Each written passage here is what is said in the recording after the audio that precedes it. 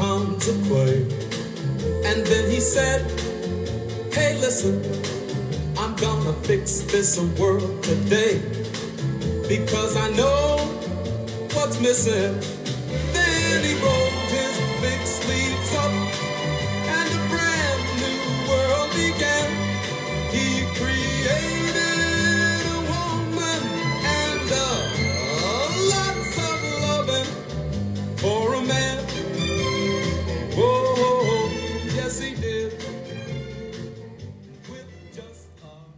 Good morning. It's July 31st, and welcome to Doing Life, daily devotions for finding peace in stressful times. This is the audible companion to the book of the same name. Today's title is 100 Pounds of Clay, and the opening lyrics by Bob Elgin, performed by Gene McDaniels in 1961, serves as our opening quotation. My older brother used to be a cardiothoracic surgeon. He's retired now, but he spent his professional career preventing people from leaving this world, while I spent my career bringing people into it. Soon after retirement, he became more interested in pottery, or specifically, throwing pots, as some say in the craft.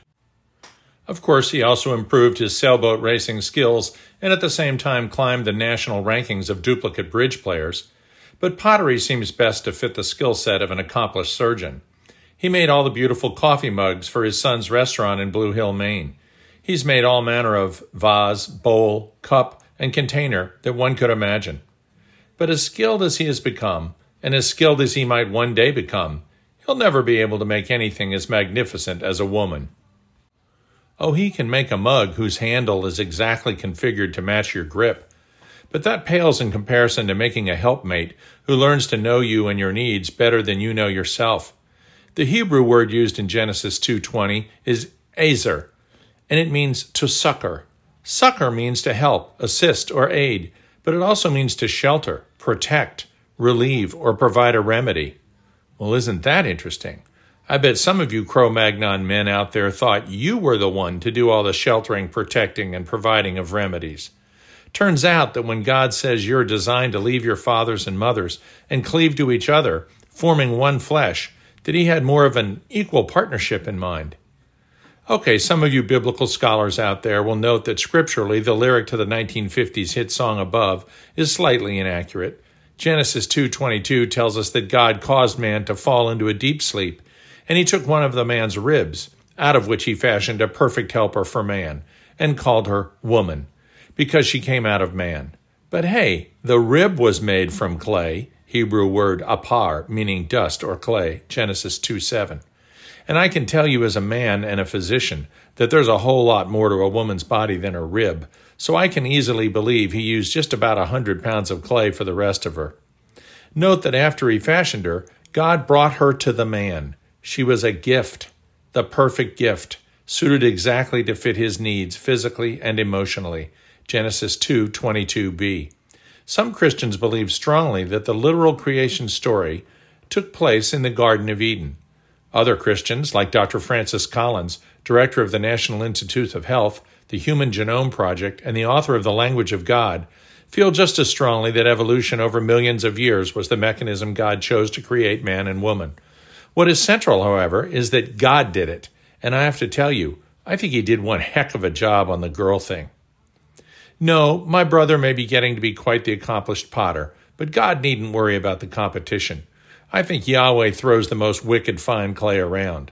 Next time you get angry with your wife, remember a couple things. First, the creator of the universe made her perfectly, specifically to suit your needs. Second, he didn't just leave her under a tree. He brought her to you as a gift. Third, he intended her to protect, shelter, and problem solve, roles that you are designed to fill together. Fourth, his intent was for you to love each other sacrificially, forsaking all others, like Christ loves the church. Ephesians 5:25. Treat her like the most precious gift you've ever received, and wives, you do the same with your husbands, because I promise you, nobody is ever going to take 100 pounds of clay and come anywhere close ever again. Dear Heavenly Father, direct your Holy Spirit to keep us mindful every day that our mates are the most perfect creations, fashioned by you specifically to match our needs. Remind us also that our spouses are fragile, like pottery, and if we shatter them, they can't ever be replaced. Amen. This world today, because I know what's missing. Then he rolled his big sleeves up, and a brand new world began. He created a woman and lots of loving for a man. We'll see you tomorrow.